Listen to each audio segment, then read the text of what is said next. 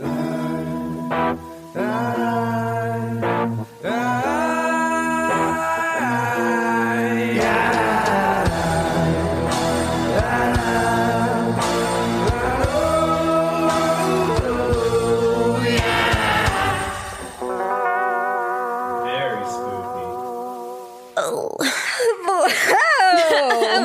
what just happened there?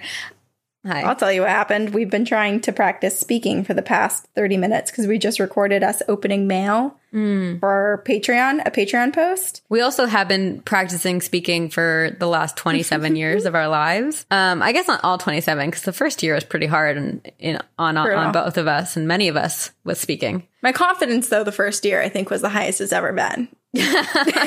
Just downhill from there on. Wow, your pronunciation at year one?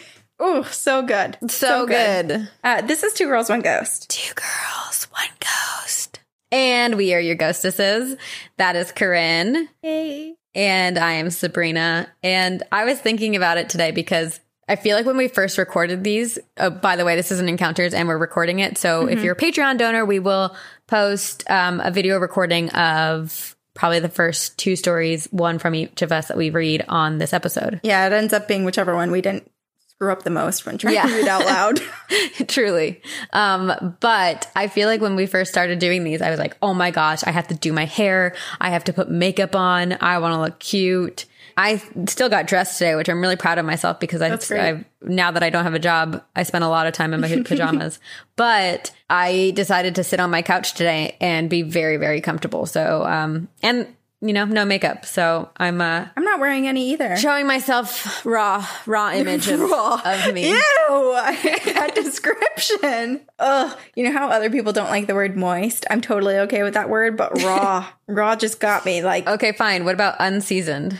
Unseasoned. An unseasoned piece of raw meat. Right here on the slab of a couch. The slab. To each their own. And now that we're re-entering society with COVID restrictions being lifted and people being vaccinated or just being safe, you know, I'm not sure I'm going to fully commit to pre-pandemic appearance. I think people are going to have to get used to the 30% that I'm about to give. Yeah, people kept telling me like it's going to be like the 1920s again where, you know, finally the pandemic's over and everyone's going to like dress up like flappers and like go all out. And I'm just like, I bought a lot of sweatpants and cute little matching sets this past year, so I'm going to be wearing those for There's no way. The foreseeable future. And you know, while the trend of hair feathers has returned and is now haunting us, here's one trend I would like to bring back. I'm not sure it ever left. What? No bras. No bras. I was about to just be like, want to see? Want to see? No bras. No bras.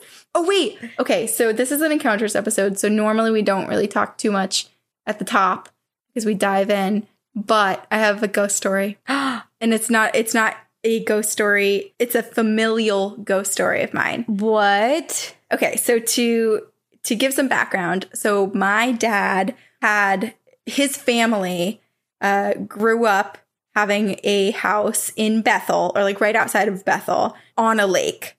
Okay. And well, it's a pond. And everybody in his family basically had a house here. So his mom's brother, his mom's sister, his mom. That's really fun. And then over time, other relatives have acquired homes. And also other relatives had passed away and either given their houses to their children or have sold their houses. And so was this, sorry, I just have questions because this is like my ideal compound situation when I have like kids. Did they live there full time or was it like a vacation house? It was a vacation house. It was none of the homes were winter ready. It was very like summer. Okay. But that's still so fun. Yes. Yeah. So he has like, my dad has the best memories growing up there ever. And my Grammy still lives there. And my parents helped redo the house for her to be safe and live there because she does have dementia. And so our family's there a lot. It's seeing her and taking care of her. And then we also have relatives that are still on the lake. There's 2 other homes that are still owned by our relatives. But one of the other homes, this is my dad's grandparents. So my great grandparents, my dad's maternal grandparents, Pee-wee and Mary. Oh my gosh, stop it. So they lived here for a long time, but eventually They passed away and their house was sold to a new couple. I don't know if this is a new couple that took it over right as the house was available or how many hands it changed since then. All I know is Pee Wee and Mary's house is now owned by this like thick Massachusetts accent couple. And so my parents were up there last weekend and they went over to another relative's house and was like, oh, let's just like kind of peek around back and like see if anyone is home. And like, let's just, explore this old family property. And as they're doing so, the next door neighbor, who is half of the houses are like next to each other. So they're on one relative's lot that the family still owns. Then the lot next to them is Pee Wee and Mary's old house that now is owned by this Massachusetts couple. So my parents are walking around with my other aunt and uncle and a few family members. And the other couple's like, oh, hey, like, what's up? Like, nice to meet you, blah, blah, blah. Knowing that the other house is a family house and that they bought the house from our relatives. Anyway, long story short, the guy's like, come on in. Let me show you around the house because we're doing a lot of renovations and I'm sure you're curious to see what's going to happen to the house. Fun. And so they go in and they're looking around and exploring with the guy. And he tells them, he said, I have an interesting story for you. To my dad, like your grandmother actually appeared to my wife, the spirit of her. Chills. So what happened was when my great-grandmother, Mary, used to live there with Pee Wee, she would love to spend the night and just like daytime naps out on the porch. It was like the perfect area, this like screened in section, like wonderful breeze on the water, just the ideal napping spot or sleeping spot. So this new guy's wife, ends up sleeping overnight in that exact same spot that Mary loved and always took naps and slept in. And in the middle of the night, she woke up and she was overwhelmed with this like warm, tingly, loving feeling. Oh. And she looks over and she sees Mary. She sees this old woman just kind of like looking at her. But she doesn't feel scared. She just feels very like, we share this house now. And what this woman took of it was that Mary was basically showing her support of the couple being there, but also letting her know that like this was her home, that was her favorite spot. And the couple changed their renovation plans. They were originally going to tear it down, gut it. And they're keeping a lot of the same design and they're keeping my great-grandparents' spirits in mind because Mary's still there. That is beautiful. Yes. And then at the very end, and my parents are all like, my uncle was like nudging my mom, being like, tell Corinne the story. Oh my God. But at the very end, the guy's like, oh, and during the renovations, we found this board and I kept it to like give your family. And there's this board that on the back side of it, and it was like built into the house. So it wasn't visible. It was just like within the construction. On the underside of it, my great-grandpa Pee Wee had written, Pee Wee loves Mary. And they gave it to my family.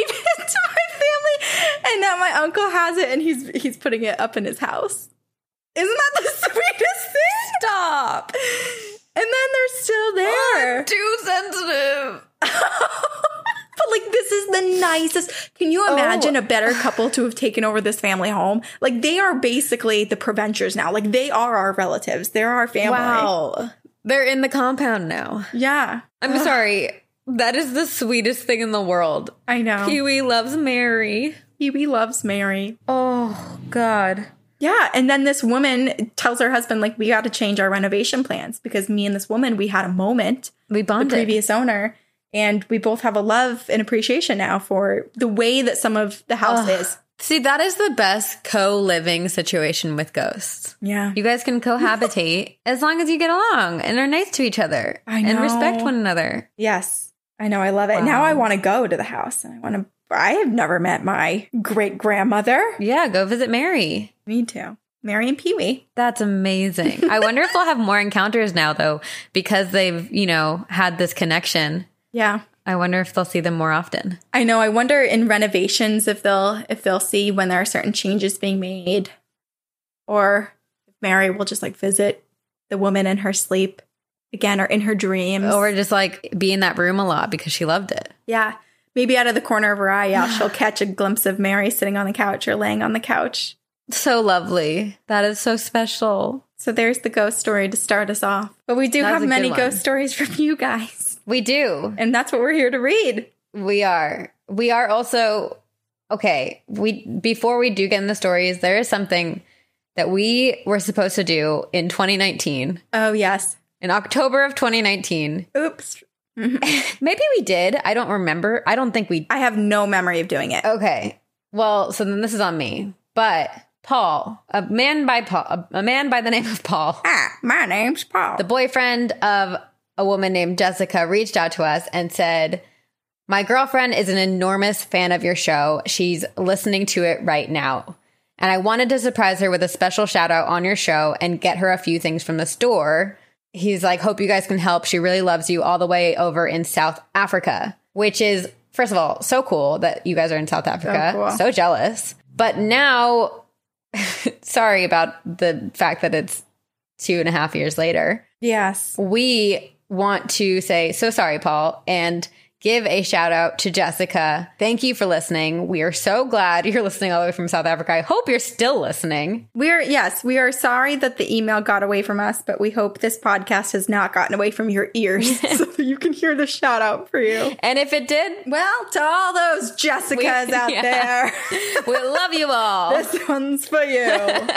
Slightly resentful of Jessica's because, you know, when you're little and you go into a little tchotchke shop and they always had all of the magnets or all of everything. And if your name was Jessica, you always got to pick out something with your name on it. And not for us. Not for us. Nope. Well, thank you for entertaining us. And now we will entertain you. We shall. Since you just told your story and maybe I'll give you a water break. Thanks. I feel like we just substituted on a soccer field. Or lacrosse field would be more accurate for both of us. Where are my orange slices? Yeah. Oh, that just reminds me of field hockey. We used to, you're supposed to be healthy with orange slices, and we used to just take down whole bags of pretzels, dipping them in Nutella. Oh my God, yum. Snack. That sounds so good. And so began my weight issues. And now I'm allergic to Nutella. Blessed be. Oh, so sad. And avocado. Poor you. Saves me a little bit in terms of desserts. But all right, what do you have? Okay, I have an email from M. It's called, I think my devil worshiper neighbor did something to me. Hey guys, this is my first email I've sent to a podcast, so please bear with me. I have so many stories to tell, so I'm going to try and tell the interesting ones and keep them as short as possible. Okay, just so you all know, usually when we're reading these emails, I'm like here. I know it's hard to see when we're this far back. So maybe I should put my glass. So if you, I don't know where my glasses are. This is for everybody else's benefit that we're this far back, so you don't have to see rogue hairs and pores. Yeah, and my blackheads, all that fun. Okay. For some background, I used to live in Pennsylvania and moved when I was halfway through 3rd grade. My neighbors had a son about a month younger than me, and he had a massive crush on me. Like to the point where he spread rumors about us kissing and being in a relationship. It was weird. What's weirder, though, is that his mother encouraged his behavior and never told him to stop. So I'm sure his mother hated me. I got weird vibes from their family, and I distinctly remember one time I went into their house to play video games with their son, and I had a horrific sense of dread and a terrible feeling in my stomach. It got to the point where I literally had to leave their house, and I never went back in for the rest of the time I lived there. My mom told me years later that she thought the mother was a devil worshiper, but never explained why. But I honestly believe it. I don't think she was the cool ones that are part of the Satanic Temple, but one of the ones who practices dark magic. Because there was just something so disturbed in that house and that family. So my first story, I can't remember how old I was, but I was probably in 2nd grade at the time. I was asleep in my bed, but woke up suddenly around midnight or 2 a.m. My eyes took some time to adjust to the dark since the only light in my room was from the moon seeping in through my window. And when my eyes adjusted, I saw a pair of eyes at the end of my bed. But they were not attached to anything because I couldn't feel or see the shape of someone's body where the eyes were. They were brown eyes, about the size of a tennis ball, and the pupils were darker than the night. They never blinked, and once my brain registered what I was seeing, I started to panic. I started to blink a lot to fight back tears, and that's when I realized that the eyes moved closer to me every time I blinked. So I sat myself up and started to panic even more. I slowed my blinking down and tried to make a game plan and hype myself up. One hand on the light switch, don't look at the eyes, open the door, run to mom. I kept telling myself over and over. After what felt like 10 minutes, I went through with the plan, and as I flicked my light switch on, I was turning towards my door handle, swung the door open, and ran crying to my mom and woke her up. She asked what was wrong, and through my tears, I managed to say, "Eyes in my room." She looked worried and got up with me to inspect my room. But when we got back to my room, no one was there, and my window was cracked open. Years later, when I was about 13, I thought I saw the eyes again in my room and had to sleep with my mom for a week because I was so petrified of it finally coming into contact with me. To this day, I'm 17 now, I still don't know what was in my room, why my window was cracked open, and what I did to have something present itself to me. My next story actually happened a couple weeks to maybe a month after the eyes incident, as I call it. I woke up around the same time, midnight or 2 a.m., and I saw a green lightning bug in my room. I was confused because I had a mesh screen in my window, but I figured maybe there was a hole in it and I brushed it off. I went back to sleep and woke up maybe 15 to 30 minutes later to see about 5 green lightning bugs in my room. I was confused again, but I lived in the front of the woods and was young, so I just didn't really care. Again, I went back to sleep, and then I woke up and there was a yellow lightning bug flying around my room. And by yellow, I mean the light was mustard yellow, not the traditional lime green that are usually lightning bugs' colors. I started to get a little worried and considered getting up to tell my mom. But again, I was young and dumb and didn't think anything of it. So I go back to sleep and the same process as before happens. When I wake up again, more yellow ones come in. I sleep and then more come in. The third time I woke back up, a red lightning bug came into my room. The red was as red as ketchup, and then I started to panic.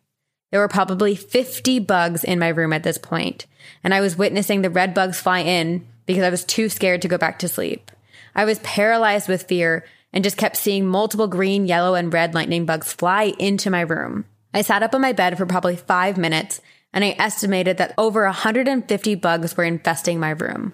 There were bugs on my walls, my ceilings, my bed, my clothes, everywhere. I decided I had had enough and I ran to my mom crying, saying there were bugs in my room. Now this is where shit gets really weird. When my mom and I go back to my room, she says, "Where are the bugs?"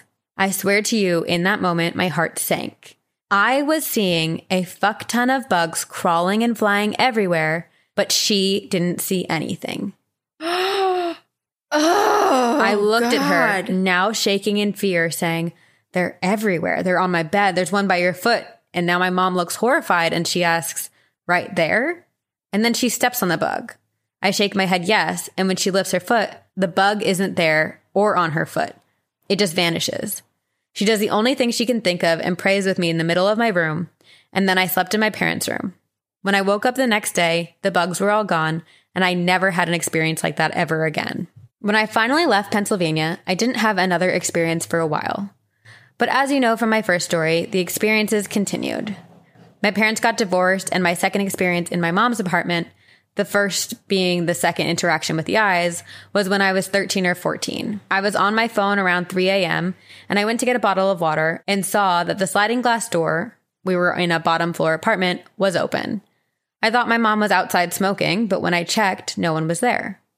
I figured she just forgot to close the door, so I went back to my room, and after maybe 5 minutes, I thought I heard the door open again and went to look. Sure enough, the door was open. I got a little spooked, but I just walked over to the door, closed it, locked the screen door, and closed and locked the sliding glass door. But when I get back to my room, no more than 2 minutes had passed before I hear the door open again. But this time, I heard heavy boot steps as well. I thought maybe there was an intruder, so I put my phone down and pretended to be asleep. Oh, so sad. That's like the scariest thing. Like real world panic and actually trying to save yourself. I heard them walk to my brother's room and open their door. The step paused for about 20 seconds, and then they continued to the bathroom and pushed that door open. It paused for 20 seconds again, and then walked to my room. At this point in my life, I slept with my door cracked open and the bathroom light on, which is how I saw the eyes again. When I didn't see a person or shadow at my door, I started to panic. I kept still and pretended to be asleep, and then saw my mom's door open on its own and be pushed open on its own. I heard the footsteps walk into her room, and I never heard them leave. I stayed awake the rest of the night out of fear, and when my mom and brothers woke up fine, I didn't tell them and I just let it go. I have no explanation for what happened that night and never heard the footsteps again. I've tried to research the things that have happened to me and have no explanation for the eyes.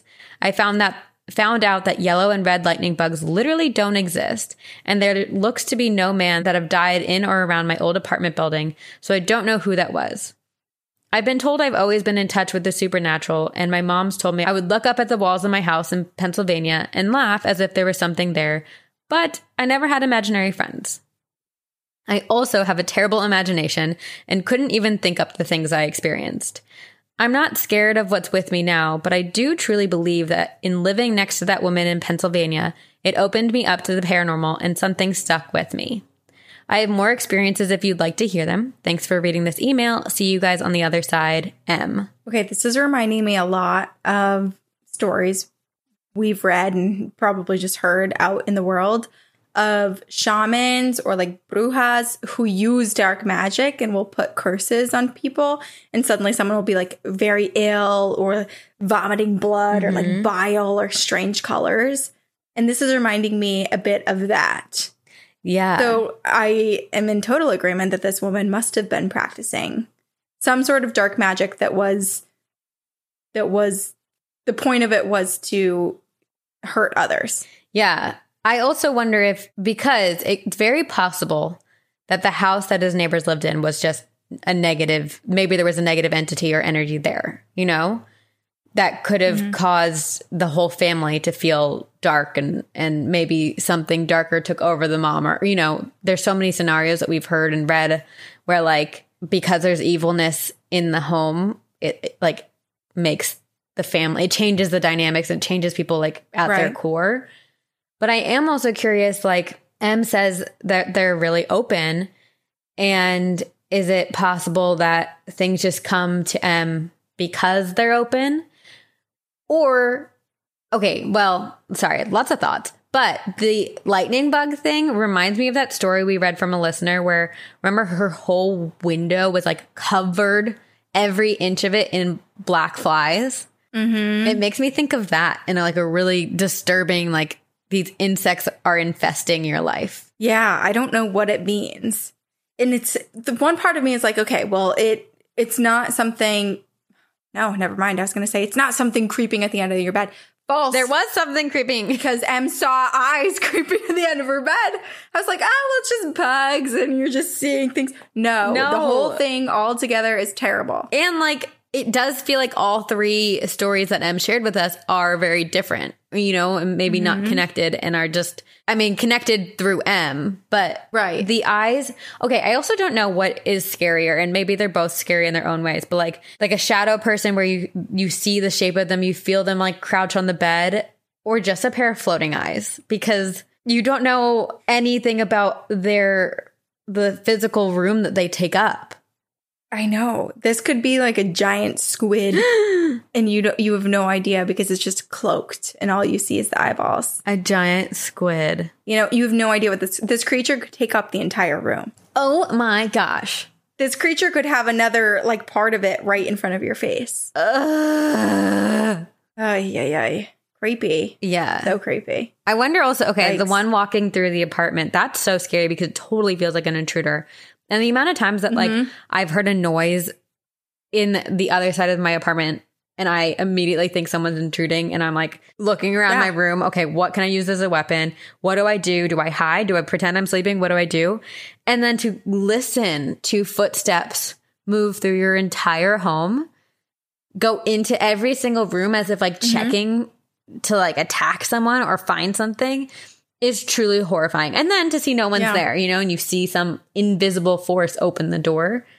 I mean, no. And that's also, we've said this before, but it's one of those tough decisions where it's like, is this paranormal or is this an actual intruder? Because your reaction to things, yes, you're still going to be extremely terrified and fearful, but your reaction to an actual physical person entering your space needs to be different. Than what it is if it's paranormal. To keep you safe. There's a lot more you have to take into consideration.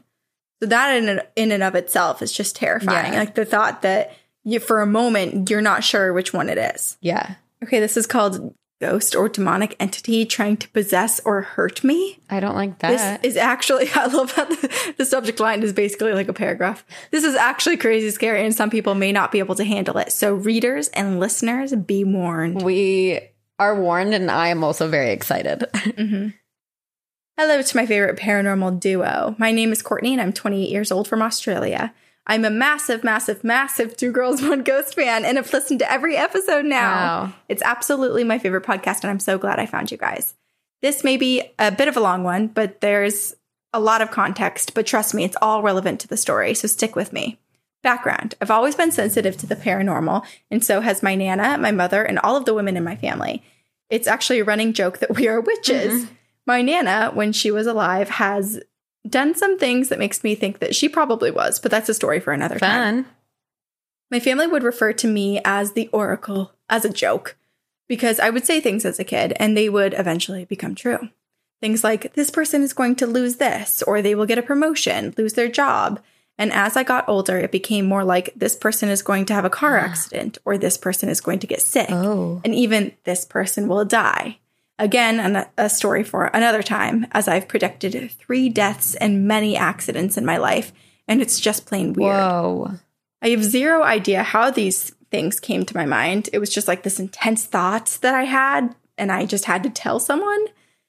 Super weird, but as I've gotten older, it hasn't been as often, but I definitely get vibes from people about if something bad is about to happen, if they are good or bad people, and when I go to houses, I can normally always tell if someone has died, and I've even been to a place where someone has been murdered. Whoa. When I go to these places, I often feel overwhelming pain and sadness when being in those places, and I always have to leave. So basically, I can't do ghost tours. Sad reacts. Okay, to the story. Now you have a little background on my sensitivities, and I have a story to tell you, and I will let you decide if you think some of these occurrences are a ghost or something more demonic. Oh. When I was about 8, so in the year 2000, we had to move as our house was flooded and we lost everything. We moved to this new house, and I remember when we walked in, I immediately said, someone has died here. My mom looked at me funny, but not shocked, as she knew what I was like at this point, and she said, yes. The lady who had lived here and her husband passed away as she caught on fire in the kitchen and died here. Whoa. She was also elderly in her late 70s, early 80s, and the husband couldn't live here anymore. Oh my gosh. As we had lost everything, we were unfortunately having to live in government housing as we got ripped off by the insurance company. So my mom didn't have much of a choice as to where we lived. Getting used to the area, as it was a completely different suburb to where I was before, me and my 2 siblings walked around to try and see where the parks and playgrounds in the area were. We walked to the end of our street, so about 2 houses down, and to the right is a house that is on one of the main streets. When I walked past this house, I had an immediate reaction. I felt so sick and overwhelmed, I started to cry hysterically. And my siblings said, it's best that we just go home. Wow. I went inside and I collapsed in my mom's arms, and I told her that something bad happened in that house, something that I just could not stop crying over. And my mom was really confused, as she said that she heard nothing about anything happening in that house. But my mom also worked 3 jobs as a single mom, and she had never really caught up on the news. I asked her to see what had happened there, as something isn't right, and she agreed. And the next day she came to me and she showed me an article that she printed off, and it said that in November the year before, a woman was brutally murdered and robbed in that house. Her husband survived, but to this day, they've never caught the killer. Oh my gosh. Ever since that day, I avoided that house. And then things started happening in our own house. I personally believed that this was just a little old lady who passed in the house. Well, I thought that to begin with. But some people have thought that it is something entirely different. Things eventually escalated to something more sinister later down the track. I would always wake up around 3 a.m. every night to the sounds of footsteps up and down the hallway, noting this wasn't a very big house and it was old, so you could hear everything. Sometimes it sounded like someone was pacing, other times someone was running, and then it was footsteps. It was doorknobs, and the doorknobs were metal, and they were making a distinct noise, and you could hear them rattling, like someone was trying to open them but couldn't.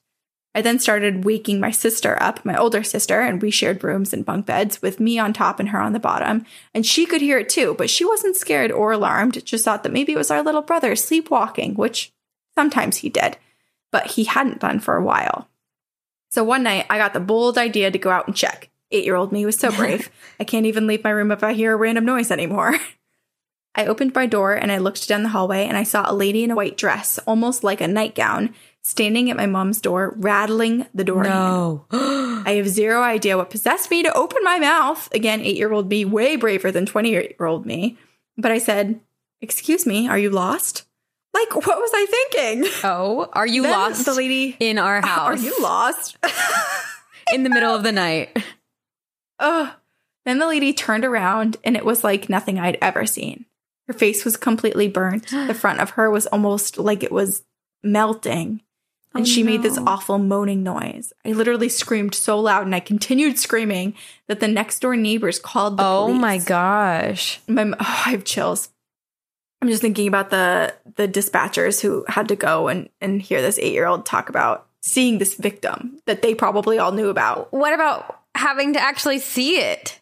I know. And then being so scared that the neighbors call the police because of your scream. That's traumatizing. That's like true fearful screams.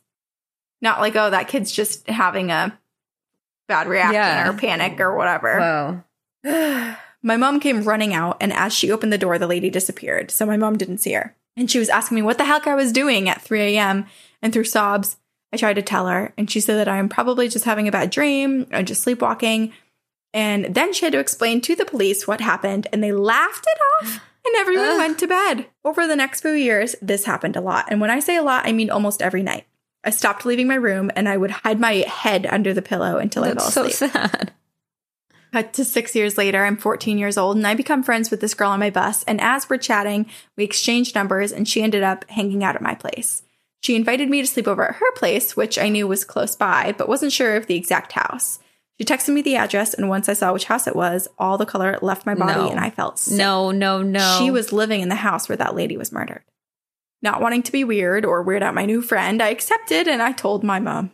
And mom was super against me staying, not because she didn't like my friend, but because of how I reacted last time, and because of what happened at our house. And she didn't want me to be upset again or feel even worse. Oh, no. I brushed it off, though, and I tried to act like I'll be okay. Note from future me, it was not okay. No. Walking up to the door, I felt so sick. When my friend answered the door, she even commented on how I looked unwell. I said, "I'm fine," and I went in. Oh my goodness. Walking into that house was a whole new level of nope. I was overwhelmed to the point of needing to sit down. She then commented again on me not looking very well and how it's okay to reschedule if I needed to. And I said, no, it's probably because of the heat. It's summer holiday. It's ridiculously hot. And she showed me around the house, which was like torture, as I felt so sad and had to sneakily wipe away my tears as she showed me around. It was all just so overwhelming. We hung out in her room, and I felt like I was starting to adjust. And we watched a movie. We ate popcorn and junk food. And I was starting to relax and even feel like I might be able to stay the night. Wrong. Around 1 a.m., we decided to go to sleep. I slept on a spare mattress on the floor, and she slept in her bed. I was starting to doze off, and I heard loud footsteps in the hallway. They sounded like a man in work boots, which was weird because her dad was away for work, and her older brother was at a friend's house that night. It startled me, but my friend didn't wake up. Don't worry, 14-year-old me was not like 8-year-old me, and I didn't open the door. I could then hear moaning, and no, it wasn't anything sexual. It was like someone in pain. And then I heard what sounded like wheezing. I was worried at this point, and I woke up my friend, and she was like, "Man, it's probably just the cat hacking up a fur ball," and went back to sleep. I'm not a cat owner. I'm allergic, sad days. But I wasn't aware of that kind of thing and thought, okay, it's a cat. Cool. And I tried to go to sleep. But when I fell asleep, I was having these awful dreams of being choked that I woke up in a coughing fit. And when I did, I saw this thing. Now, I say thing because it could not have been human. It was standing in the corner of my friend's room, and it was taller than the ceiling. So it was hunched over, and it was just this dark mass with long arms and the reddest eyes. I felt the emotions of everything I've been feeling in this house, and the sheer fear hit me all at once, and I threw up while screaming, Amazing visual for you all. No. Oh, God, that's real exorcism. Oh, so sad. My friend and her mom awoke to the sound of my half scream, half vomit, and turned the light on. I was hysterical. My friend's mom called my mom, and she walked me down and came to get me and took me home.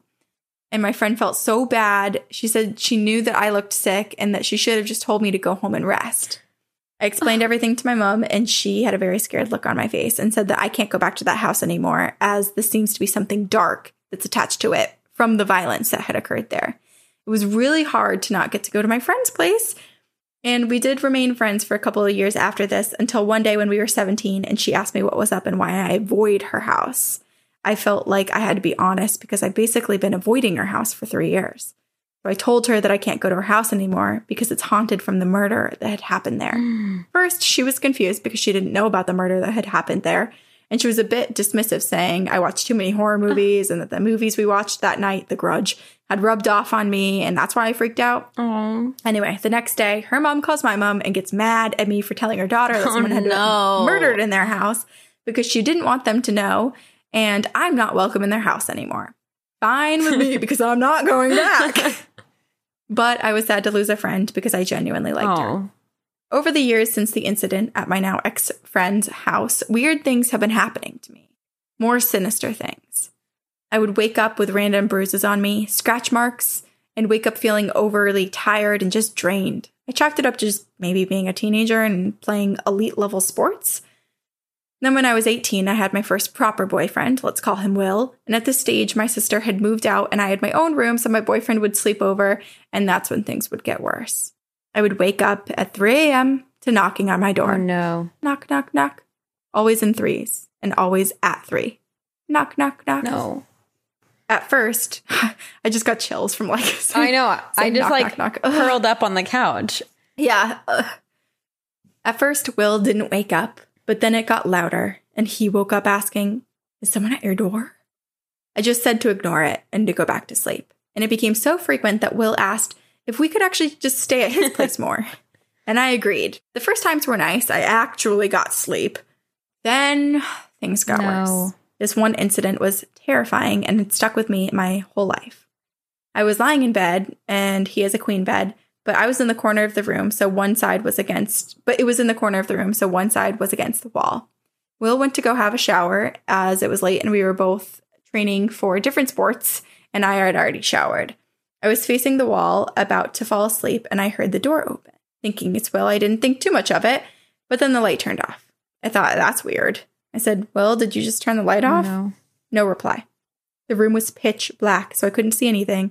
And I said, "Will, that's not funny. You know I get scared easily. Turn the light on." No reply. I heard footsteps moving closer to the bed, and I thought that it was just him being a jerk, trying to scare me. So I roll to face the wall and say, "It's not fucking funny. Stop being a dick." And I felt something sit on the bed, then heavy breathing. Oh my gosh. And I said, "It's not funny."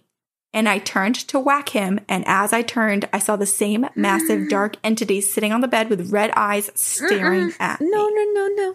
I have never screamed so loud in my life. I was so scared that I passed out. Oh my God. Will and his parents came running into my room to find me passed out on the bed. Will shook me to wake me up and asked me what happened. And I then bawled my eyes out, crying, trying to explain. Whilst his parents were still there and just so scared and shaken, I just couldn't explain it. His family are Italian and religious. I'm not religious whatsoever, so I hadn't really looked into that side of things. And they went and got rosary beads and this cross with Jesus on it and told me to wear the beads when I slept and to leave the cross on the wall. After this incident, my boyfriend was like, "All right, you need to tell me what the heck is going on." So I explained it to the best that I could, and he actually believed me. Well, to a degree. But also said that a lot of this is probably in my head. Maybe I should speak to someone about this because he wasn't sure I was mentally stable. Look, he wasn't the world's greatest boyfriend. He was a major dick. And this is why he's an ex. But he had a point, so I decided to speak to a specialist. And they basically said it was probably that I was just watching too many horror movies and that I most likely had sleep paralysis and that these things happened, and gave me some tips to managing my sleep paralysis. I know some people have probably thought this, but I've actually never been asleep when most of these things happen. And I was clearly awake after the incident at my boyfriend's place. as they all heard my screams and my ex heard the knocks on the door. Anyways, the knocking continued for almost a year later, and at this point, I hadn't told my mom what had happened at my ex-boyfriend's place. But one day, and I say day because this was during the day, I was lying in bed on my phone under the covers because it was winter and I liked to get snuggly in my bed, and I had this overwhelming feeling of dread and fear. Like something was there watching me and something was about to happen. So I pulled the covers over my face and then I heard the 3 knocks. I was home alone, so this was not my mom or my brother at the door. I started to freak out and get my phone, and I text my mom to come home now. I heard the knocks again, but louder. At this point, I'm crying. I'm freaking out, thinking that this thing is back. I then hear the doorknob rattle and start to turn. The door flies open, and I put my head under the blanket and just shake with fear. I hear low, loud, thumping footsteps walk towards the bed. And at this point, my mom is calling me to see what is wrong because I text her, help, come home now. But I can't answer because I'm too scared to move or to even make a sound. I can feel the presence of something standing over me, and I can hear what sounds like heavy breathing. My phone is now ringing continuously as my mom called my brother to tell him to go home and that they're trying to reach me to make sure that I'm okay. The footsteps then turn, leave my room. I wait under the covers and think, okay, maybe I can look. And as soon as I look, those big red eyes are right in front of my face. And this almost shrieking noise, it feels like it almost passes through me. And I wake up on my floor to my brother shaking me awake and my mother in tears on the phone with an ambulance because they think something's happened to me medically. And they come and they check me out and say, I'm fine. But I have this massive mark on my chest, like someone had tried to punch me there. And they think it was from when I collapsed. Oh my gosh, I have full body chills. They end up leaving, and my mom is like, all right, what actually is going on? And I tell her everything, and she's beyond pissed that I didn't tell her that things had gotten this bad. She called my Nana straight away and goes to pick her up and bring her over. And at the start of my story, you may remember I said my Nana was a witch / the women in the family are all witches. My Nana was a very spiritual person and also attended the Catholic Church every Sunday. She came over with sage and all kinds of religious things like crosses and rosary beads, and she even brought a bottle of holy water. She first told me off for not saying anything sooner, and then walked around the house cleansing it, telling whatever spirit it was that it was not welcome there anymore and it needed to leave. For months after this, I slept with the rosary beads around my neck and a cross above my bed. And from then, I hadn't had any encounters with this evil entity again. I personally believe the tragic violence in this house caused an evil entity to attach to it, and once me, being someone more sensitive to this kind of thing, came into the house, it then attached itself to me. But this evil entity was not prepared for my badass Nana, who was a force to be reckoned with. Unfortunately, my Nana passed away 3 years ago, but since this incident and before her death, she prepared me for if it came back, and she wasn't around. And I feel much more confident that if it or any other dark entity comes back, that I will be able to defend myself and make it leave.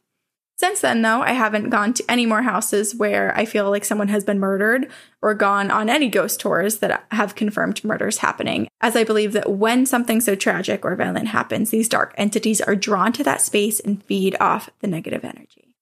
So if you're sensitive like me, don't go to places where you know that people have been murdered. Save yourself the hassle and the pain. Just don't. Also, some sage advice from my Nana is never use a Ouija board. You're basically asking for evil and sinister things to come and speak with you. Just don't do it ever. Thank you for reading my story, you guys. I'll write you again about my Nana's stories that she told me over the years. And we'll make this one look not even remotely scary. Stay spooky. See you on the other side. Courtney. Oh my God. I was like torn between. Wow. Okay, Courtney. This is terrifying, absolutely horrifying. But I was also torn between, like, as you were getting into the details of things and like saying, then came the heavy breathing. I was torn. I like wanted to like scream and have chills and like curl up in a ball, but I also wanted to in the background be like, yes. And I wanted to make sound effects, like the shriek, the that's kind of what I was imagining. But then I was too scared to do any of it. We need a spooky Halloween special where we have sound effects to all of the stories. That would be fun. But we have to make the sound effects ourselves. Okay. So long as someone else is editing this. Broken Eric warning for you guys. When do we ever edit ourselves? Not anymore. No way. Exactly. Thank you. Thank you. Yeah, this is absolutely terrifying. And I feel like this entity is, I kind of think of this as, you know how we've talked about like aliens have different species and then there's like there's shadow people and the Hat Man. But I'm thinking of these evil demonic entities, and I feel like we've heard about this exact same entity before. The darkness that is darker than dark, taller than the room, long and lanky, red eyes. I think there are many of them. And it makes me wonder, though, are there multiple of the same species? Like, can there be 60,000 of these guys that look exactly the same? Or does every evil entity have its own unique shape? And so you know when it's the same thing following you and other people as well because it matches the same description. I mean, they have a lot of dark power, so I'm sure one could manipulate and haunt many areas. But this is gross. I also imagine that they could like split off from one. Like it's one creature, but it like can split into many. Yeah. And exist in all these spaces. But like the specificity of this haunting and the consistency of it makes me think it's just one of this kind of species of horrible, terrifying creatures. But I don't know. How will we ever know? I don't know. But you know what I hate too about this is the trickery of this entity. It reminds me of the encounter you just read before with the bugs not being there for anyone else except for the one person. But the trickery of this entity to have the footsteps leave the room so that Courtney feels comfortable enough or daring enough to peek and then it be right there staring at her in front of her. And the fact that she was in that much fear that she passed out pretty much every time she encounters this thing, she passes out. The amount of fear you have to have for your body to shut itself down to avoid what's happening around you is astronomical. It's awful. Oh, but I mean, just every reaction that Courtney had is so visceral and like physical, and like to faint, to scream so loudly that the police are called, to scream and vomit at the same time. Like her body is rejecting and yes, like denying these experiences because it's in so much physical pain. It's got like a sharp pain on the back of my neck just even thinking about this, and like the pressure on her chest, the mark on her chest. Oh, the chest thing. I do have a gnarly bruise on my head and I don't know what happened. I probably hit it. Maybe you were sleepwalking, bumped your head against the wall. Like, why? Oh my gosh. Could you imagine Nick waking up to me in the hallway just banging my head on the wall? That's Rick. It's Rick, remember? That's Rick. That's literally Rick in the parking lot. No way. Rick is from episode 12, if anyone's wondering what we're referring to. Remember when every time we said the name Rick, we were like, wow, we hate Rick. We hate Rick. And then we're like, oh, we're so sorry to any of our listeners whose name is Rick. My uncle's name is Rick. But Rick was really scary. But we're talking about a specific Rick. Yeah, specific. One Rick. Rick is not like the name Karen or Becky that can be applied to everyone. A type of person. This is one particular person. Yeah. And we don't hate him. We hate the demon. The demon that became him. Yes. I have a story from our listener, Kate. It's called Kunkel. Hi, chicks. I'm Kate. I am so happy I found the podcast. I'm very grateful you two are so personable and read stories with passion and respect. You keep me smiling, intrigued, spooked out, and present to things around me. I have found myself looking forward to hearing your conversations and stories on a daily basis, and almost every episode coincides with my life and gets me thinking maybe we are on the same wavelength. Whatever that may mean to you folks, I don't know. Life is funny. Anywho, when I was a super youngin', my mom left my dad and moved in with a doctor who collected underground railroads. I was a child, and all that meant was he had more than one scary old house. I could go on about these scary structures, but this one is about the house Kunkel. The houses had their names based on where they were. So, my mom and the doctor worked a lot, and I learned at a very young age to take care of myself, and I spent a lot of time alone. One weekend, I was maybe 8, and my mom showed up with my older brother one day, and I never really saw my older brother, but I knew he was just grumpy all the time. So I don't know where I was when she picked me up, but she had us both, and I had this sick feeling that she was driving us to Kunkel House. I knew the country surroundings, and she pulled into the driveway, walked us into the house, and argued with my brother, and then left to go to work in the middle of the day. My brother was pissed, and I was always already uncomfortable here, but now my brother was in a bad mood and starting to be mean to me. So I distracted myself, Disney movies on the big wooden box TV, crouched down on my body, and I put my hands up for blinders, trying to push off all the strange things I always felt. Oh, living life like this in the house. I know. I knew my brother was upset and would at some point start picking on me. I don't know if something was poking me or if something was being thrown at me. Either way, something hit me and I thought it was my brother trying to start something. I felt/heard something run and slap me on the top of my head, and I had had enough. I jumped up, turned around, and saw the back of a boy-kid body, assuming it was my brother, run out of the room and up the stairs. I was on his tail. I flew up the stairs, around the bend, down a hallway, to a corner, and stop. Then I got a weird feeling. I saw the boy run into the door of the window's peak, and I felt, no. Something's wrong. No way in hell would my brother go up there. That is when I realized there was a bed in the room next to me where I had stopped, and there was a body in that bed. I went in mindless and pulled the sheets back and saw my brother, dead asleep. He was so angry when I woke him up, and I just couldn't stop asking why, how did you get here, and how did you end up in here in no time? And he didn't even remember going upstairs to begin with. He said he went outside right after my mom left, and I know he was not lying. He was disoriented and shocked and ran and sprinted out of the house. When we were teens, he spent the night on the floor in my room, and we were shooting the shit because we hadn't seen each other in a while, and I asked him if he remembered Kunkel and that day, and all he said was, "No, that place terrified me. I don't know how you could stay there alone." He picked up his bedding and went into the living room and never spoke of it again. Since then, the house Kunkel is often in my dreams, and sometimes I wonder why. My fear is when I pass away, I may wake up there again and again and again. Oh, and I had a 3-legged dog friend in a doghouse at Kunkel. Turns out there was an abandoned trailer and a doghouse next door. But I found out that no people nor dog had ever lived there while we were there. Thank you for being my outlet. Keep spookin'. I'm loving it. Kate. What a terrible fear to have to go through childhood with and into adulthood with, and now give to all of us that maybe one day you'll wake up or continue to keep waking up in this house. Yes. In this room. Yes. Continue to be brought here. And equally terrifying that whether this entity that hit her in the living room was her brother, or if it was like a paranormal being, the fact that her brother doesn't have memory of how he got into the bed is truly terrifying. Yeah.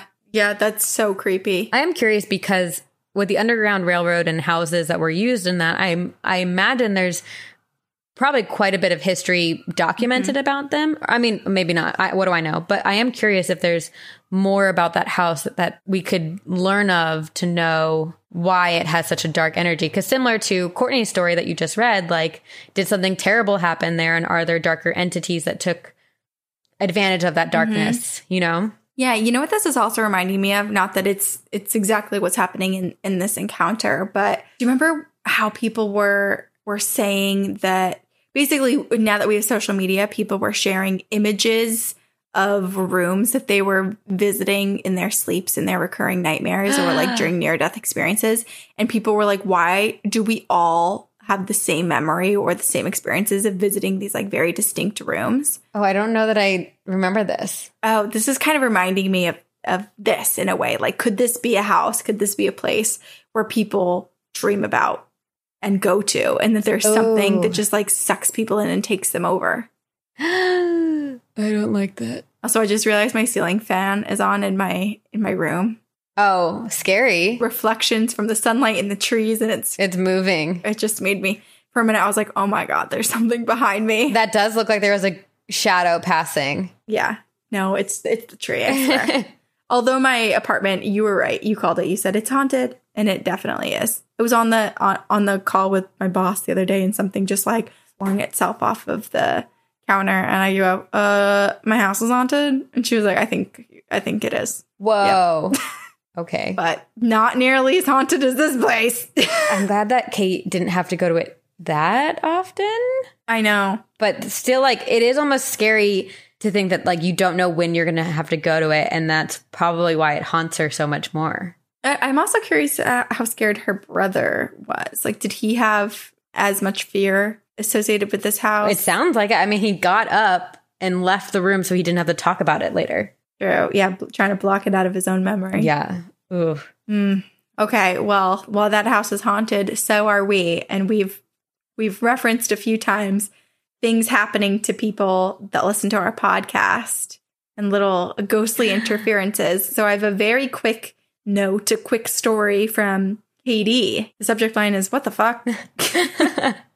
Okay, Katie said, so I listen to your podcast every day, all day while working. And I'm on Encounters 28. And in the very beginning, you two were talking. And then all of a sudden, it got super staticky. And a lady said, you're being rude. Oh. As I was starting to fall asleep at work. Girls, let me tell you, I woke the fuck up so fast. Oh my God, what the hell? Katie. What? You're being rude. I know. And I responded, you're being rude. Which is like, was she being rude because she wasn't actively listening to the podcast and was drifting off to sleep? Or was she being rude because she was falling asleep at work? Could this be our ghost or another ghost? Or was it about us? What were we saying? Was it towards us? Oh, I didn't even think about that. It was probably towards us. I'm sure we were being rude. Is it our ghost? I don't know. But I responded and I was like, I just love that there's a female spirit telling you to wake up and like listen and be an active listener. That is funny too. And I was like, but I also feel bad because I feel like in the very beginning of the podcast, we sometimes refer to our ghost with he pronouns. That's true. We don't know. With male pronouns. And it very well could be a lady. It could be anything and anyone. We don't know. It could have no gender. It could. Yep, exactly. But I liked the idea of a woman's voice being like, you're being rude. Wow. I love that. I like to think also that, because I think we gave a gender to our ghost because someone wrote us a letter saying our ghost's name was Sven. Oh, that's right. But now I like to think that if we did have one ghost to begin with, that Sven has collected all of his other ghost friends. And he's like, I can't always do this by myself. So like someone else jumped in. It's the pyramid scheme. Yeah, it's a pyramid scheme. Even Sven is doing it. It's literally the pyramid scheme. It goes beyond the living here. This pyramid scheme is all inclusive. We do not discriminate. Oh my gosh. Against living or the dead. Wow. Okay, well, I love all our ghosts. Okay. I have a story from Lauren, and it's called Freaky Tarot Card Session. Hello, Sabrina and Corinne. I'm a big fan of your podcast. I've previously sent you a few of my ghost stories, but this is something different that I just had to share with you both. On a boat. Love to go on a boat. Please. I recently had a rather freaky experience with tarot cards that caused me to do this video attached. This is that story. Names have been changed for privacy. It was mid-spooky season when my friend Sarah and her new boyfriend Max, who is also a friend of mine, both came over for dinner, which we often do on my nights off. I'm a chef and get 2 nights off a week. Okay, Lauren, do you want to be my friend? I will hang out with you on your days off. A few months earlier, Sarah had come over for a sleepover and she had brought her new tarot deck. Sarah is one of the most skeptic people I know, and the fact that she even had them surprised me. She asked me if I wanted to do a reading with her, and I was a little nervous since I had been raised Christian and had been told that everything witchcraft and Ouija boards are bad news. Tarot seemed to fall under that category. However, something came over me. At the time, I thought it was curiosity, but now I'm thinking it might have been something else. We took it in turns doing different spreads and readings for each other. I even forced my boyfriend to have a reading done. It was heaps of fun, so afterwards, I decided to buy myself my own deck. For the couple of months in between, I had been doing readings for myself and not taking it all too seriously. Now, back to dinner. The whole night, we had been talking about astrology stuff, which, again, for that friend was quite unusual. We had finished eating, and my friend asked to see the new tarot deck that I had bought, so I brought it out, and we started to look at the deck and naturally moved on to doing readings. The first one I did on Max wasn't very accurate. However, the second one I did for Sarah caused a reaction I'll never forget. As I flicked through the little book that came with the deck to tell you what the cards meant and read out the meanings, Sarah became very uncomfortable. As I talked through the meanings and how they could relate to real life, she freaked out more and more. She admitted that she was going through something money-related, which is what the cards had revealed to us. She refused to tell us any more, and she almost got up and left my house midway through the reading.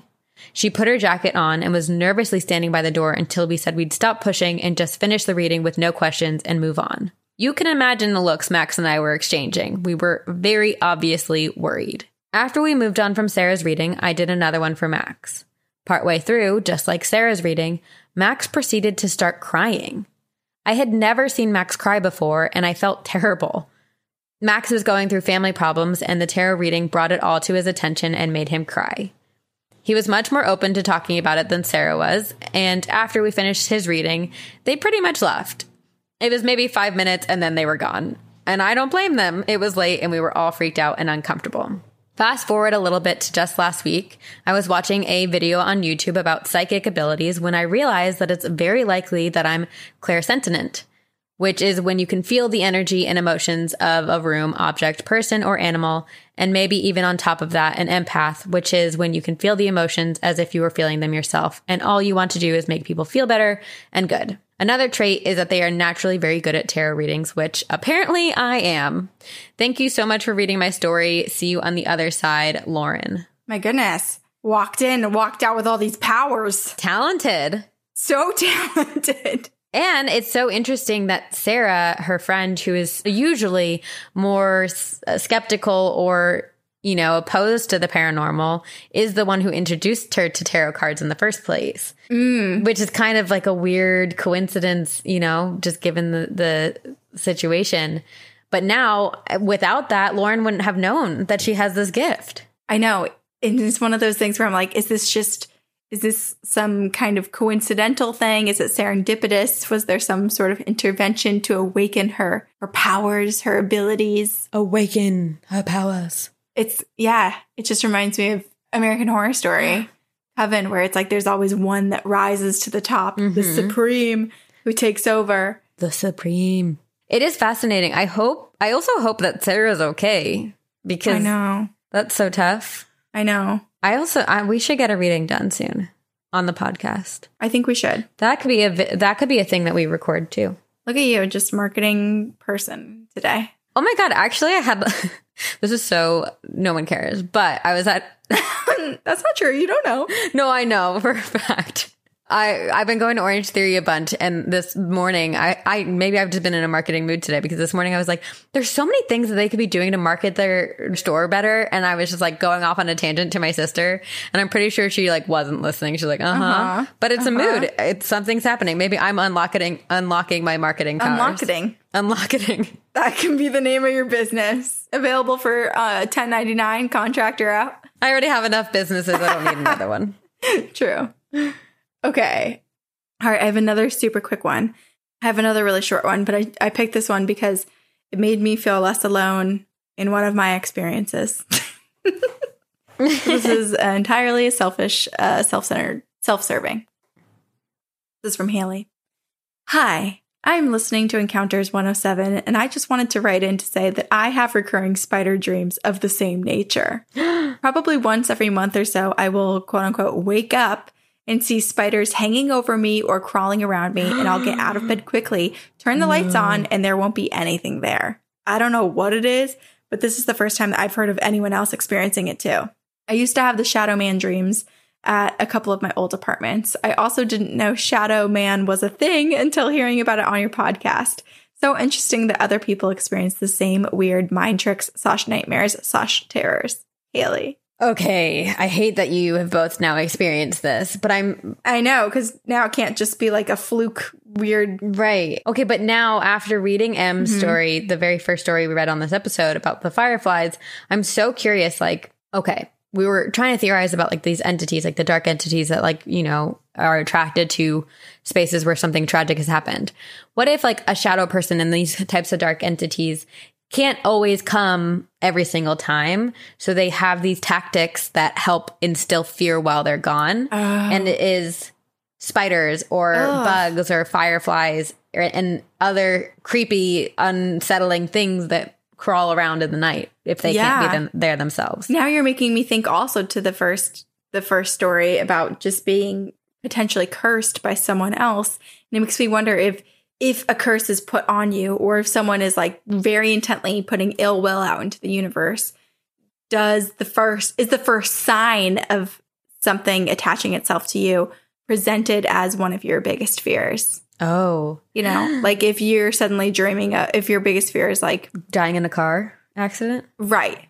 And then you witness it, or you have such a realistic dream that like your whole body is like, no, this had to have happened. This is so real. Oh if that's your first inkling of something bad coming. I don't like it. No. Well, it sounds like Haley and I are still okay, so that's good. That's true. It does remind me of, what book is it? Maybe it's 1984 or Brave New World or something like that. But like when you disobey, they put you in a room with your greatest fear. Do you remember that? Are you thinking of Hunger Games when the clock goes into the section where... No. They do it in Hunger Games. Hunger Games does it too, but... I also have like a memory of some episode, almost like, probably wrong, but for some reason my brain is saying that old show Touched by an Angel did something like this too, which I don't think they did. That seems very off for them, but my brain remembers it as being them. Interesting. I don't know. Well... It's been done before, which makes me think it's done because people have experienced it in the same ways that you guys have, which means that this is a tactic they've been using for a very long time. Yeah, and we literally make TV shows called Fear Factor. True. So that we can actively participate in this. But yeah, gross, don't like it, but also I'm happy to be in company with Haley so that I don't feel as confused about what I experienced. Agreed. Not that gave too much clarity. I'm just not alone anymore. It's always nice to not be alone. Okay, I have a story from Hannah, and it's called, So I Was Attacked by a Ghost. What? Hey, Sabrina and Corinne. My name's Hannah. I love your podcast. I've always loved hearing about other people who love the paranormal too.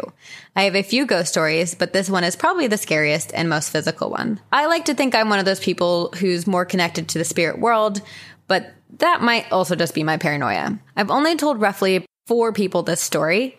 I had a bad experience when I told this story to a friend who side-eyed me and clearly didn't believe it, and that kind of made me nervous to tell it anymore. Anyway, on to the story. I was in about 5th grade when this happened. I'm the oldest in my family, and growing up, I often had to get up early in the morning to make my own lunch and get myself ready for school while my parents helped get my siblings ready for school. I was downstairs in the kitchen making my lunch, completely alone in the silence of the morning. My parents and siblings were upstairs, and I didn't watch TV or listen to music while I was making my lunch. In 5th grade, for some unknown reason, I liked to wear my hair in a ponytail a lot, like almost every day. So I had my hair up in its classic ponytail, and as I was putting some snacks in my lunch bag, I felt a hard tug on my ponytail, hard enough to make my head jerk back. It was as if someone came up behind me and yanked on my ponytail twice and disappeared. Ooh. The only problem, I was completely alone with my back to the very closed and very locked sliding back door. No one would have been able to sneak up behind me without me hearing them open the door. I stood completely frozen, barely breathing, and shaking for several minutes. I didn't know how to process what had happened. I was alone, and there had been nothing my hair could have gotten caught in. A ghost straight up pulled my hair. I don't know how long I stood there completely frozen, too scared to move, but eventually I moved on and finished packing up my lunch and went to school. I told no one. I still didn't know how to process it, and I was 10 years old and terrified. When I got home from school, I asked my mom if she was downstairs before me that morning. Maybe I was too distracted by the food to notice her coming up behind me and tugging me on my hair, but she said no.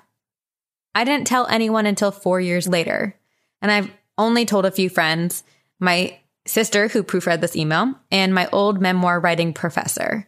Whenever I think about it, I can feel the tug on my hair and all the fear and nerves come back. I believed in ghosts when it happened, but I had never had an experience before then. I still live in that same house that it happened in, but luckily nothing like that or even close to that has happened to me since. My brother and his friends used to joke in passing that our house was haunted, but I don't know how that joke started. Love the podcast and stay spooky, Hannah. Clearly the friends were on to something. They were picking up vibes because the house is haunted. Well, someone's giving a little yank. Now I'm curious if Hannah's brother had any experiences, because that joke probably started from something real. Yeah, true. And here's a theory for you, Sabrina, that you might like. What if I'm just picturing a cat seeing a ponytail being like, yes, fun, let me swat at it. And its little paws getting caught. So it's kind of like a little yank. I would totally be on board with that if there was a counter behind her, but she said it was a sliding glass door behind her. And I don't know a cat that's big. That's that big. Unless it's like a tiger, playful lion or tiger. True. But true. It is interesting. Like, it came at the exact time that she was putting snacks in the bag. So maybe the ghost was jealous of the snack, or maybe Hannah wasn't supposed to take that snack and was sneaking it. I don't know. Yeah. Oh, yes. Or maybe just like a little tug being like, hey, don't leave that one out for me. Yeah. What's the favorite? Yeah. Was it Dunkaroos? Was it some like oh my God, don't get me started on Dunkaroos. They're coming back. I followed this local Massachusetts girl who's famous on TikTok as a makeup artist, Michaela, and Dunkaroos sent her an entire pack and all of this swag. And then also, one of my favorite snacks is, I'm going to butcher it, the Hawaiian. What are those Hawaiian chips? Is it just called Hawaiian? It's a brand? Yeah. Oh my God, those are so good. I would tug at someone's hair if someone was trying to put this away and not offer them to me. Not give them to you, not share them. That's how I felt with Cheez-Its and Rice Krispie treats. Because I wasn't allowed to have Rice Krispie treats in my home because they had marshmallows, because marshmallows have gelatin. So whenever I stayed at my one friend's house, she had Rice Krispies. I'd eat an entire box. The entire box. We would not sleep the whole night, and I would eat like every hour on the hour of Rice Krispie. Vegetarian until you go to your friend's house. It was like, you can't not let me have marshmallows. And then my sister and I would, when we'd go to the grocery store with my mom, I think I've told this before, but we'd go to the grocery store with my mom, and she would be like, go grab milk and cheese. And we'd be like, okay. And my sister would run for the marshmallows, and we'd go quickly pay and like stuff them. We'd bring like a big purse that like no 10-year-old child should ever have, and stuff the marshmallows in there after we paid for them. And then we'd get home from grocery shopping and run up to my sister's room and put them in the drawer where we stored them. But we'd like eat a few. And then when my mom wasn't home, we'd go run downstairs and like roast it over the fire on the oven. Oh my God. Honestly, this is so innocent. And it's also, out of all the snacks and out of all the things you could have taken from the grocery store, like marshmallows seem so... And like we would save up our money so that we could secretly buy marshmallows. Eat marshmallows. Oh, I know. That's so cute. Oh, I really liked Gushers and dill pickle flavored chips and stuff like that. Ugh. There's just so many good things back then. Things that now, if I put into my body would be like, isn't that so sad? Not feel good. So sad. Be like, why? Why are you doing But this? it tastes so good. Tastes so good. And that's what we're here for. But we're also here for this email, this encounter from our listener, KS. Hey, ladies. I hope the day finds you both well. I have the craziest glitch in the Matrix story to share. I don't want this to go on and on, so I'm just going to try to stick to the facts. Back in 2002, I just moved to Boston from my hometown. Hey. I was recently married and getting to know my new neighborhood. On one of the trips out, I was cutting through New England Medical Center and spotted a girl who looked familiar to me. As it turned out, she was from my hometown, and I was so excited to see a familiar face. So we started to hang out together, and she and my husband got along really well, and soon enough, I found out that she was working as a sex worker. I lived in downtown proper, and that is where she and other girls had worked. She would be out there no matter what the weather, and the man who she worked with would often hang out in my house. So I started going out with her and would take down license plate numbers and insisted that she come back to my place to keep her safe. After a while, she moved on to a different man, and my husband and I moved, and we lost touch. So a few years went by, and I had moved to a city south of Boston after my husband passed away. I missed my friend terribly, but had no way of reaching her. So New Year's Day in 2013, I think, I was watching the news when I heard her name on TV. I looked up and I saw her sister and her mom on the TV. She had been murdered and left in a trash can. Oh my God. But I didn't recall seeing much more about it on the news.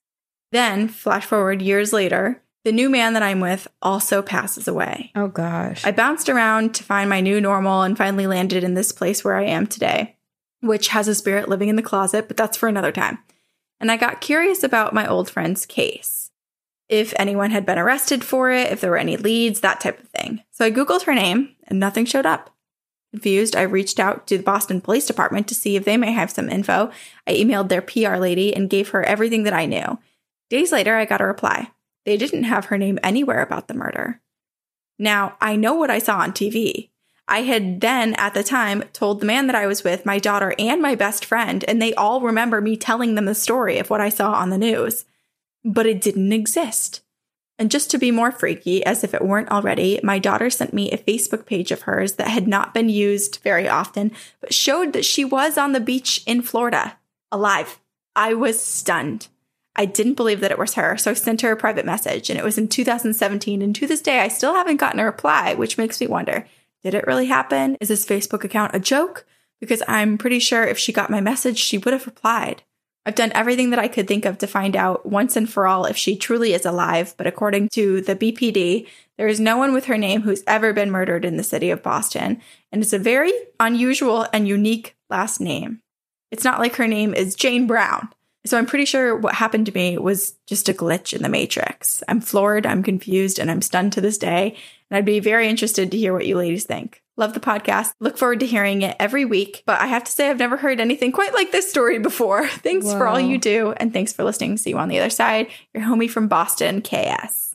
KS, I'm so sorry for all the losses you experienced. That's I know. Heartbreaking. I am curious if you've looked outside of just Boston police. Right. Because it may have happened in like greater Massachusetts and they don't have record of it, but it was just on the news, right? But then you would also be able to Google it and find something. And especially if it was a unique name and just putting Massachusetts next to it, you'd be able to, it would come up. That's so weird. Maybe, I don't know. It's so weird because like all the things that I'm like, well, maybe this, it has like so what I was thinking is maybe when she heard her friend's name on the news, when it wasn't, she like misheard it, but then she said she looked up and saw her friend's mother and sister. And so it's like your brain doesn't autocorrect that many things. No, that's a very distinct memory. And it'd be another thing to be like, oh, well, maybe she just dreamt it and then was like never told anyone. And just this dream turned into a memory over time. But at the time that she'd seen it, looked up, saw her friend's mother and sister, she then told her daughter, her boyfriend at the time, her best friend, like it was a topic of conversation that her old friend was brutally murdered and the murderer was on the loose. I'm very confused. And yeah, I mean, okay. Also, okay. I'm hoping that your friend is alive for thousands of reasons and that maybe she just really doesn't use her Facebook. So that's why she hasn't responded, or it's an old account that's like, deactivated now. But I am curious if it sounds like her daughter's good at the internet based on how quickly she found the Facebook profile. Like if there's any other way to find out where she is now and contact her in a different way. Right. And like, is there Instagram? I feel like, I don't know. This feels like a podcast topic, like I feel like a podcast could go viral about finding the truth about your friend KS. Yeah. Like literally think about, Up and Vanished. Yeah. That was the start of the podcast was this local guy in the Atlanta area wanting to look into this unsolved case from 10 years ago. And now look at him. He's a household podcast name and has like 7 podcasts. I also wonder if, KS, do you remember what news channel it was on and like what time of year? And if you could try to like contact them and say, there's a story you guys did about this woman and I'm trying to find it, because they have records of all of that. And even like the Boston Globe. I don't know. Oh my gosh. But it also could be a glitch, because if you think back to glitches in the Matrix, like Nelson Mandela, just so many different things that's surrounding death where people are like, wait, no, that person already died. Whoa. I remember the news. I remember seeing this. I remember reading this. And I remember where I was when I first heard it. Yeah, so shocking. And then that person being very much alive. It's so weird. It is. I was reading something, or not, and I wasn't reading. Maybe I was. I don't know. Somewhere on the internet. I don't read. I came across, it was probably, honestly, the comment section of TikTok. That's my reading nowadays. But it was something about how someone had met, they were astral projecting astral traveling, and they met this young boy who was in the astral realm, astral plane. And that young boy had told them that he like understood that he was kind of like a natural at doing that. And he understood kind of timelines, and said that people consistently accidentally jump into different versions of their own universe. And there are sometimes large things that are different, and sometimes really small little things. Like this is out of place, that's out of place. But it's because there's this continual kind of like unintentional jump. Whoa. And so this could be one of those things where maybe it was a glitch in the Matrix, or maybe KS is currently in a different version than she was when she saw the news. My mind is getting blown. Whoa. We don't really understand much of anything. We don't understand anything ever. And then when we think we do, things change. Okay. I think that's one of my favorite things about science is like people are trying, part of science is that you continually like try to disprove theories. Yeah. And sometimes what's thought of to be true for years and years and years and years turns out to be different. And you're like, oh shit. Oh my gosh. Okay. This is from Emma, and it's called Ghost in China. Hey girls, I don't have the most exciting ghost stories, but I love the podcast and wanted to get involved. Also, I've never told anyone about this experience, so maybe I just wanted to get it off my chest. When I was 17, I went to China with my older sister. She was working on her doctorate in Asian art history, and I had been studying Mandarin, so I went with her. We started in Beijing and worked our way down to Hong Kong, visiting every museum. I had to wait outside a lot because I didn't want to see any human skeletons or mummies because I'm scared of taxidermy, and mummies are basically taxidermied people, and they appear in so many museums. I was doing okay, though, until Shanghai. Sleeping one morning, I woke up to see an elderly Chinese lady standing over my bed. She was standing between my sister and my bed at the foot of them, reaching out, and she glowed an eerie green, like straight up Ghostbuster glowing slime green. She had her hand outstretched toward me, but she seemed to be frozen. I was frozen too. I think it was sleep paralysis. I eventually managed to yelp, which woke up my sister, and the lady disappeared. I didn't tell my sister because our family was very religious, and I didn't want to deal with whatever my mom's spiritual remedy would be if it got around. I haven't seen anything like that since, and I'm so glad, although once I had a friend convince me to play with a homemade Ouija board on Easter, and it only spelt nonsense, and my friend was experienced enough to say, we have someone who wants to mess with us, and promptly closed out the session. I haven't played since, and I still get the creeps. Anyway, thanks for a great podcast that gets me through a very boring workday, and thanks for reading, Emma. Now that Emma's talking about how mummies are basically just, it's making me realize that that's the only version of a dead body where that like people just outwardly are like, yes, sure, come look at this, pay me money and I will show you. And we all just take that as okay. And yet in other cultures and other traditions, people are able to like display their dead, put them into certain rituals and have ceremonies surrounding them. But here in America, where you and I live, it is not okay to look at a dead body. That's not true. Unless it is labeled a mummy. That's not true. At like funerals, there are a lot of open caskets. Oh, yeah, you're right. Never mind. I'm also thinking of I guess it's strangers. You're not allowed to go look at strangers' dead bodies. No, that would be frowned upon.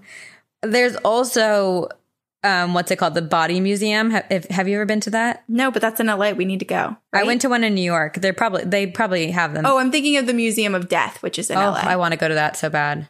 See, we're dark and messed up. We do a lot of weird things. Why won't they let me see strangers' dead bodies? Someone tell me. Concerned. Venmo me $5 so that I can start my own dead body museum. That's all it takes? That's even more concerning. It's just Corinne with a shovel. This is dark, but $5 to buy one shovel. I was thinking like if everyone gives me $5, but I realized it sounded like all I needed is $5. I mean, I think shovels are cheaper than $5. Maybe not. Oh man. All right, but back to Emma's experiences. I'm glad, to her last point where she did the Ouija board with her friend, I'm very glad her friend was well versed enough to know like, hey, something's off. Let's just close out the board before anything bad happens. Because this email, if that hadn't happened, this email could be so much longer and scarier. Mm-hmm. It's interesting because Emma was so afraid of seeing mummies that she avoided them in the museums, but you can't avoid ghosts. And to wake up in the middle of the night with a glowing slime green woman reaching her hand out and reaching for you is, one, terrifying, and two, very concerning, because the way I'm imagining it is this woman like almost reaching out through another time or portal, which is why she's slime green, reaching for help.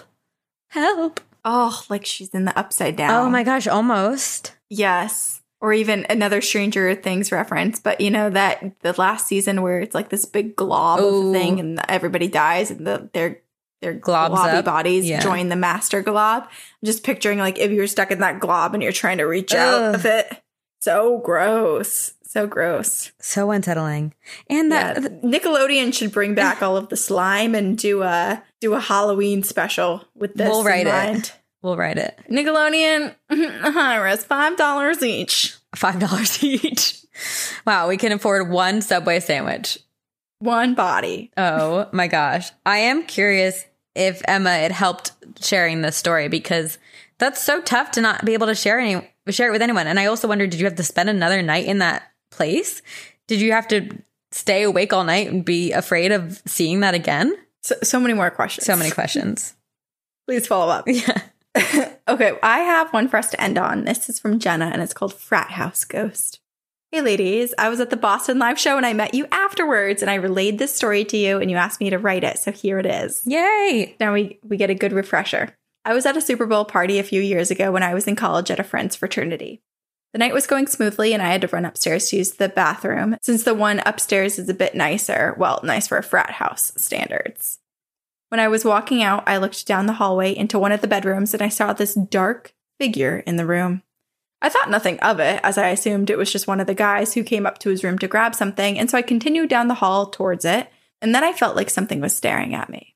I looked up, and I realized that this was not a fraternity member.